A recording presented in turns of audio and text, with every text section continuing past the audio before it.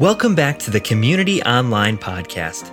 This week, we're joined by teaching pastor Ian Simpkins as we continue the series, This is the Way. If you're new, we'd love to learn your name. Simply text CONNECT to 630-793-6399 and we'll send you more information about community. Remember, you can always find us on Sundays streaming live at communityonline.tv. We hope to see you there. Jesus went throughout Galilee, teaching in their synagogues, proclaiming the good news of the kingdom. Large crowds from Galilee, the Decapolis, Jerusalem, Judea, and the region across the Jordan followed him. Now, when Jesus saw the crowds, he went up on a mountainside and sat down. His disciples came to him, and he began to teach them. Hey everyone, welcome. My name is Ian Simpkins, and I am so glad that you are here today. Before we begin, I'd love to pray for us, and it's a prayer that I actually read a couple of days ago. It's called A Prayer of Approach. So I'd love, wherever you're at, just take a deep breath, try and be still if you can, and let's go before God in prayer right now. God of welcome, you invite us into your family. We sit at your table and savor your word to us. Help us, God, to receive the nourishment from your word that we need today. We thank you and we love you and we pray all these things in the name of Jesus. Amen. Okay, quick question. Do you know what the word of the year was in 2013? In fact, in the chat, go ahead and make your best guess. What was the word of the year in 2013? Are you ready? Here's what the word of the year was in 2013. The word was selfie. I remember when I saw that, I thought, that's it. We're doomed as a culture. It's over. Selfie. How is selfie the word of the year? Like 15, 20 years ago, a selfie wasn't even a thing. Not only was it not a word, it wasn't a thing. Some of you might be surprised to know that there actually once was a time in history where you would actually ask another human being to take a photo of you. That to me just feels like a different universe at this point.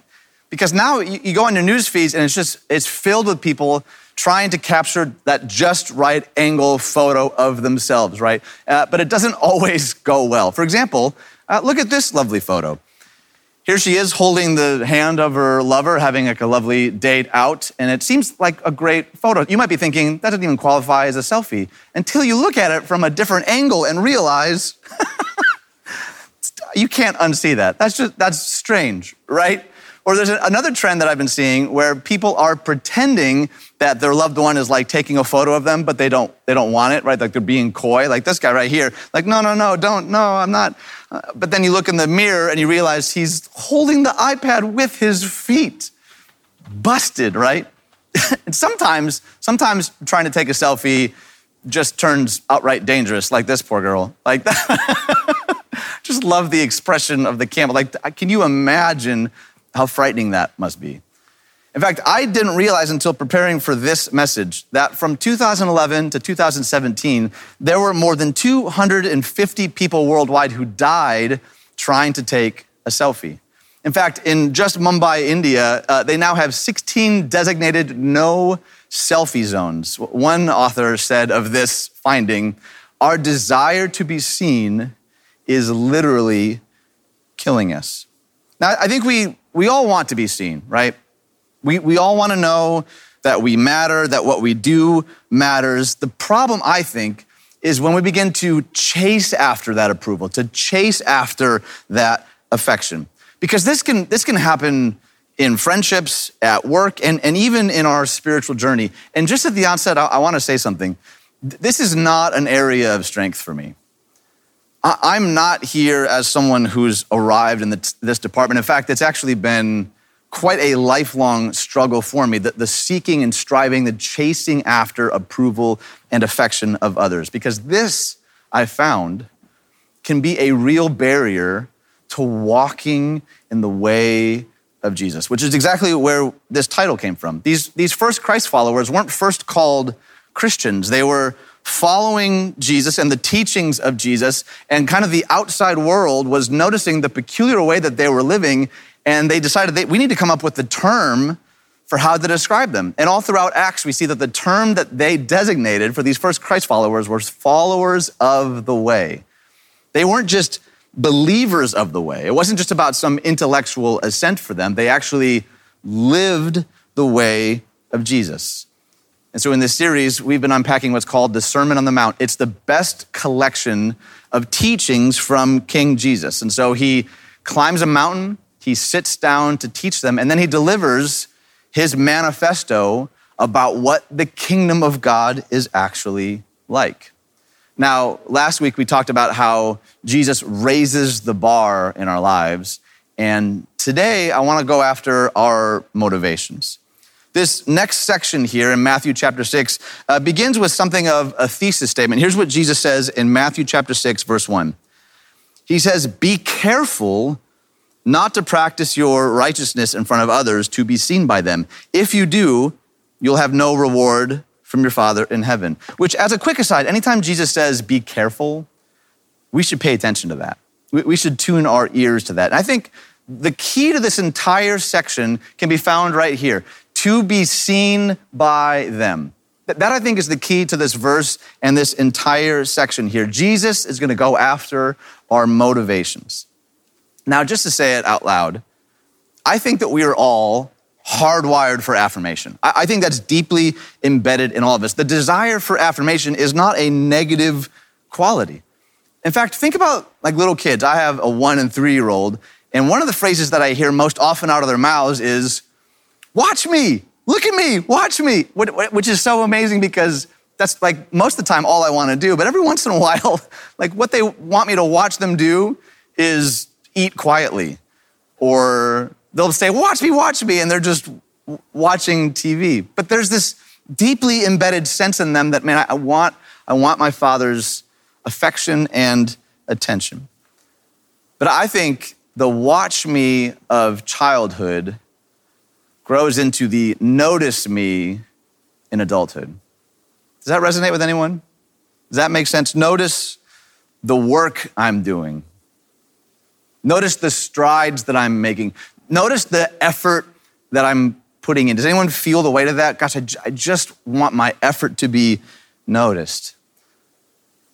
I believe, like deep down in our DNA, we are created to notice and be noticed by God. All throughout Genesis, we see this language that God is with them. He sees them. He knows them. The problem, I believe, is when we begin to chase it. In fact, one commentator actually translates this first verse here in Matthew 6. He translates it this way. "Watch out that you do not do your righteousness in front of other people in order to be theater to them." I love that phrase.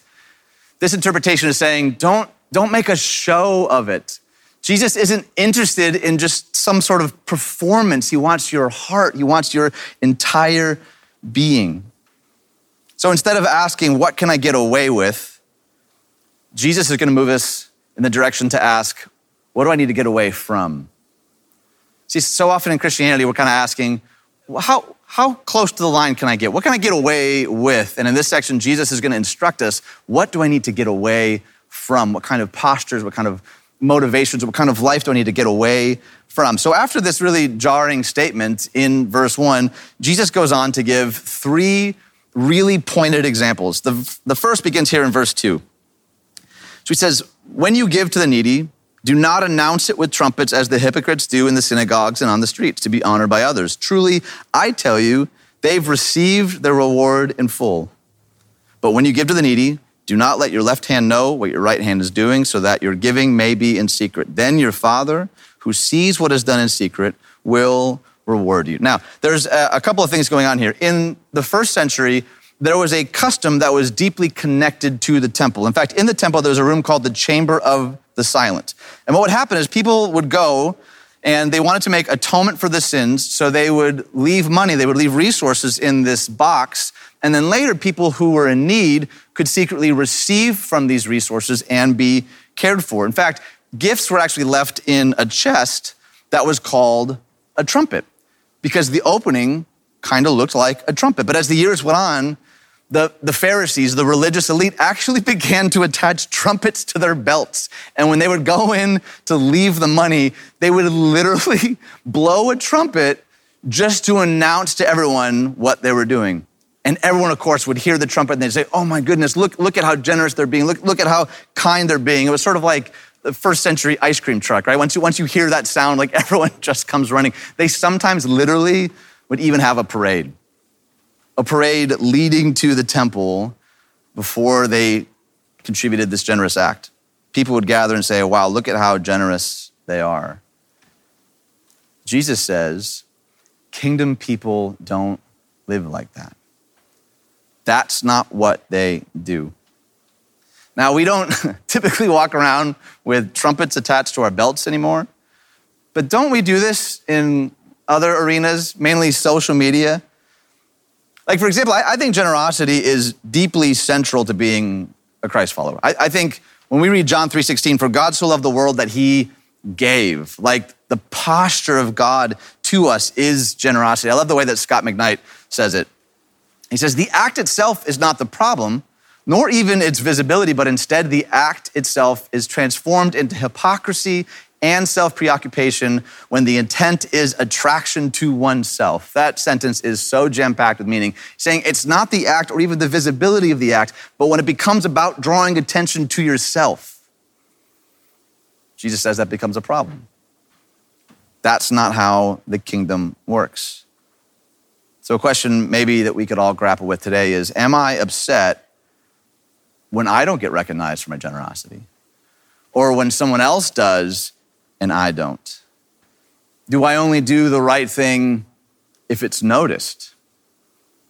If I get accolades?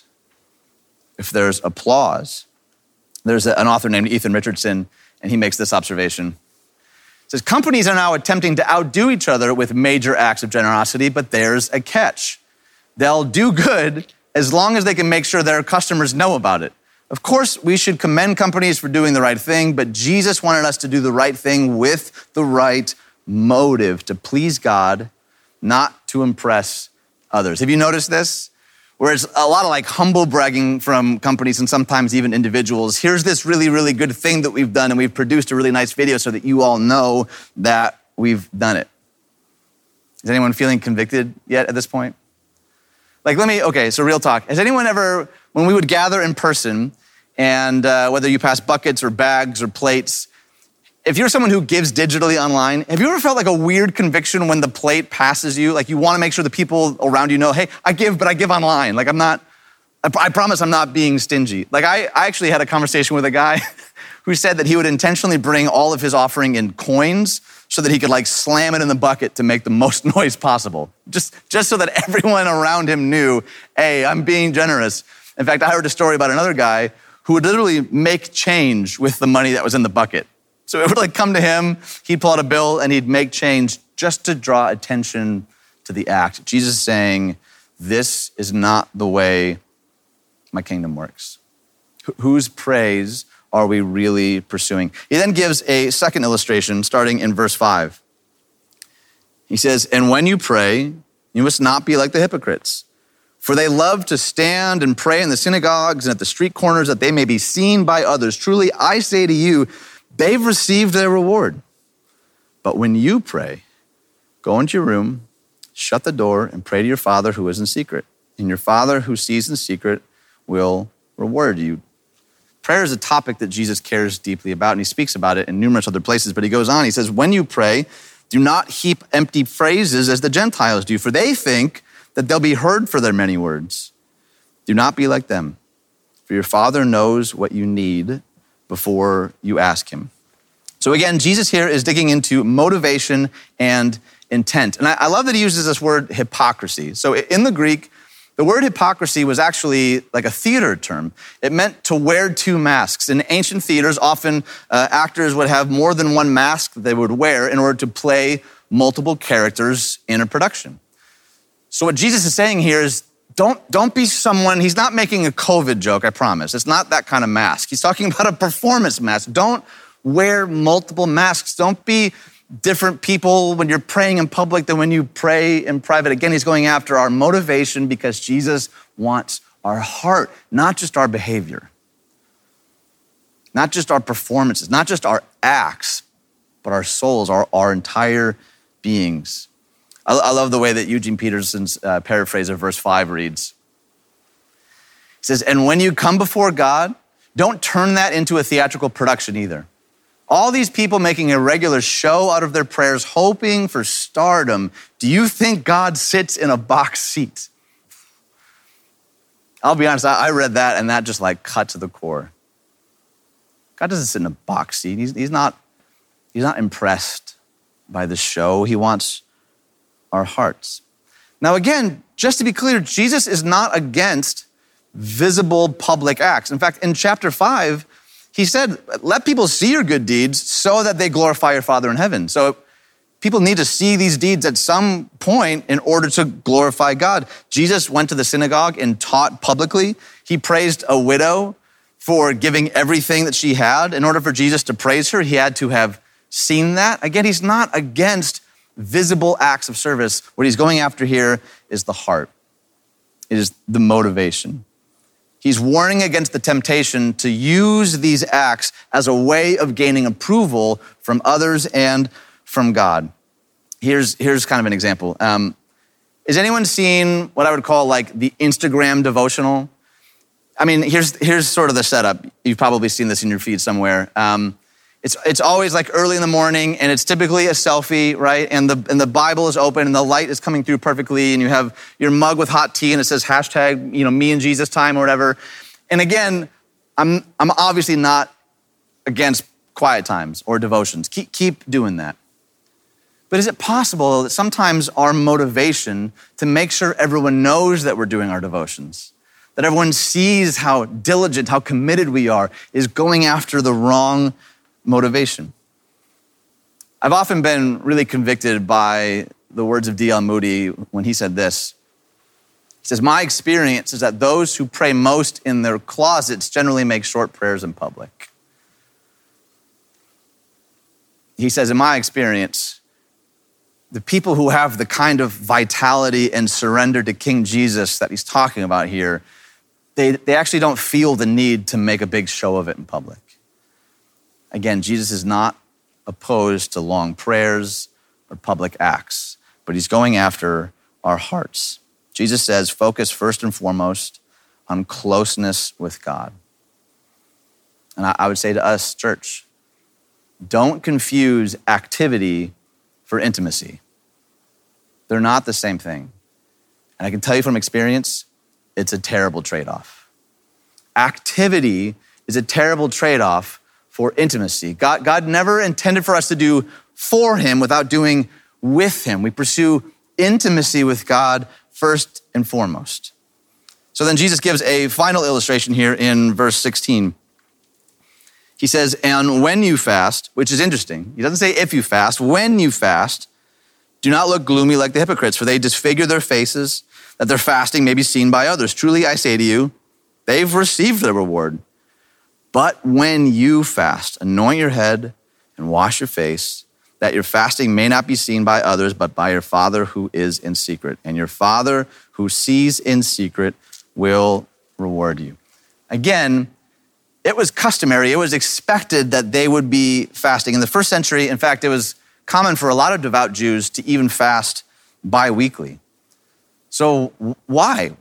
Why is fasting so significant? Why of three illustrations is fasting one of the ones that Jesus gives? I love the way that John Tyson puts it when he talks about fasting. He says, fasting reinforces our true desires and reorients us to the presence of God. Fasting can dethrone King's stomach and lead us into a space where we can examine and reorder our desires. To examine and reorder our desires. That's what Jesus is going after here. Not just some behavior modification. He's saying, man, when our desires are out of whack, when they're out of order, it always leads to problems. It always leads to destruction. That's the nature of idolatry. Idols aren't just awful things. They're often very good things that we make ultimate things. When we get the order out of whack, it doesn't work. And again, Jesus is going after our motivations. He's challenging us to examine why we do the things that we do. He's challenging us to loosen our grip on the ways that we've done things for the approval of others. Is anyone feeling convicted yet? What are the ways that you seek the approval of others? Or maybe even the approval of God? When it comes to fasting, it's not nearly as common nowadays anymore, at least from food, but we all kind of know about the Facebook fast, don't we? Like again, we need to keep social media in check. Like I'm all for stepping away, deleting the app for a season or forever, whatever you need to do. But have you noticed there's this trend to like announce that you're taking a step away from Facebook before you actually do it? Is anyone maybe guilty of doing that? Like, hey, just so everyone knows, I'll be stepping away for a while. I just wanted to make sure that was clear. Jesus is maybe saying, whose approval is that for? Who are you trying to impress with that? What's the point? What would it look like for us maybe just to step away, to create margin and space, and to not announce it? In each of these areas, we're invited to wrestle with this challenge. Don't exalt yourself with what was meant to humble you. Don't exalt yourself with that which was meant to humble you. Giving humbles us because we acknowledge that we're merely stewards of God's resources. We're stewards of whatever it is that he's entrusted to us. Praying humbles us because it acknowledges that we're small and ultimately we're not in control. I think we've all felt that this year. It's a reminder, God, that you're on the throne and I'm not. Fasting humbles us because we acknowledge that we are frail and utterly dependent on God minute to minute and his sustaining grace. I mean, think about that. That last breath that you just took, that's a gift.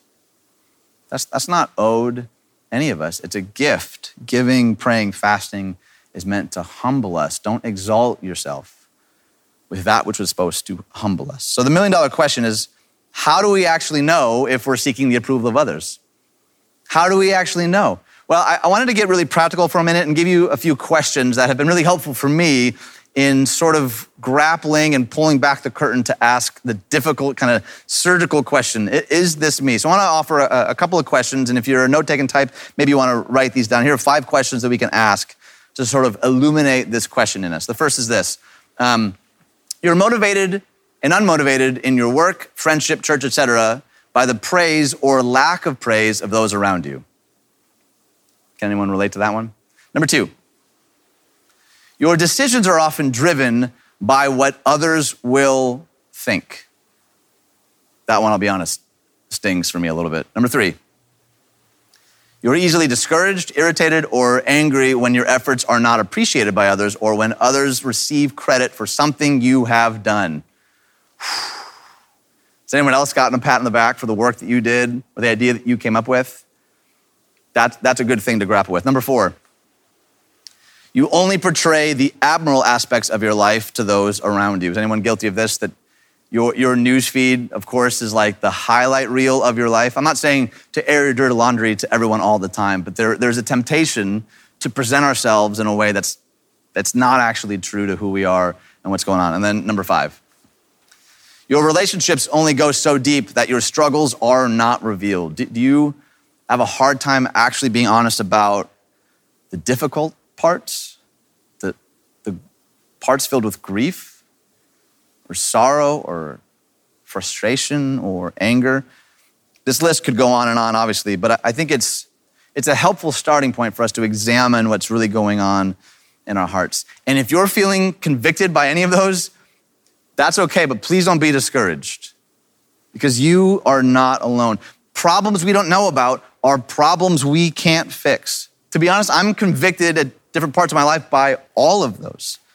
Now, I don't want to stop with just highlighting the negative ones. I also want to share with you 5 that could be maybe characteristic of someone who is living this out well, who is seeking God's approval above everyone else's. So here are 5 markers of a person who is living this out, seeking the approval of God above the approval of others. Number 1, you find joy when God is glorified, even if you receive no attention or praise in the process. That's a great marker. That's a great indication. Number 2, You are excited for those who do well and compassionate and gracious toward those who fail. I think those two in tandem is really, really important. Number 3, you are honest about your struggles, failures, and sin, recognizing that you are a work in progress. That's the good news of the gospel. It's not about pretending that we're better off than we actually are, that we're doing better. The cross frees us to say, man, I'm really struggling in this area.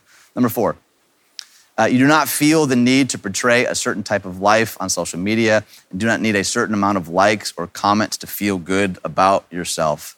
Oof, that one hits.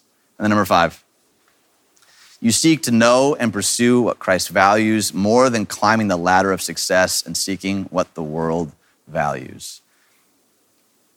I don't know about you, but that feels like freedom to me. That feels like the kind of life that I would love to live.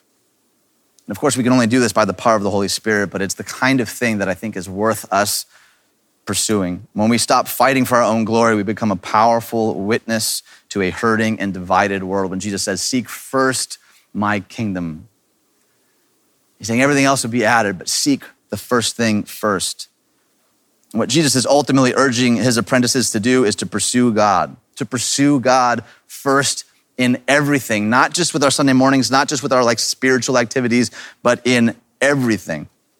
And I find it particularly interesting that over and over and over again, Jesus promises this: then your Father who sees what is done in secret will reward you. He doesn't say that we should give and pray and fast because it's the right thing to do. We almost expect him to say that, don't we? Hey, do these things because, come on, you should be. That's the right thing to do. He actually says there's a reward. He promises a reward to us. And what is that reward? The reward that Jesus is speaking of here is true intimacy with the Father. It's closeness with God. Jesus is both the map and the treasure.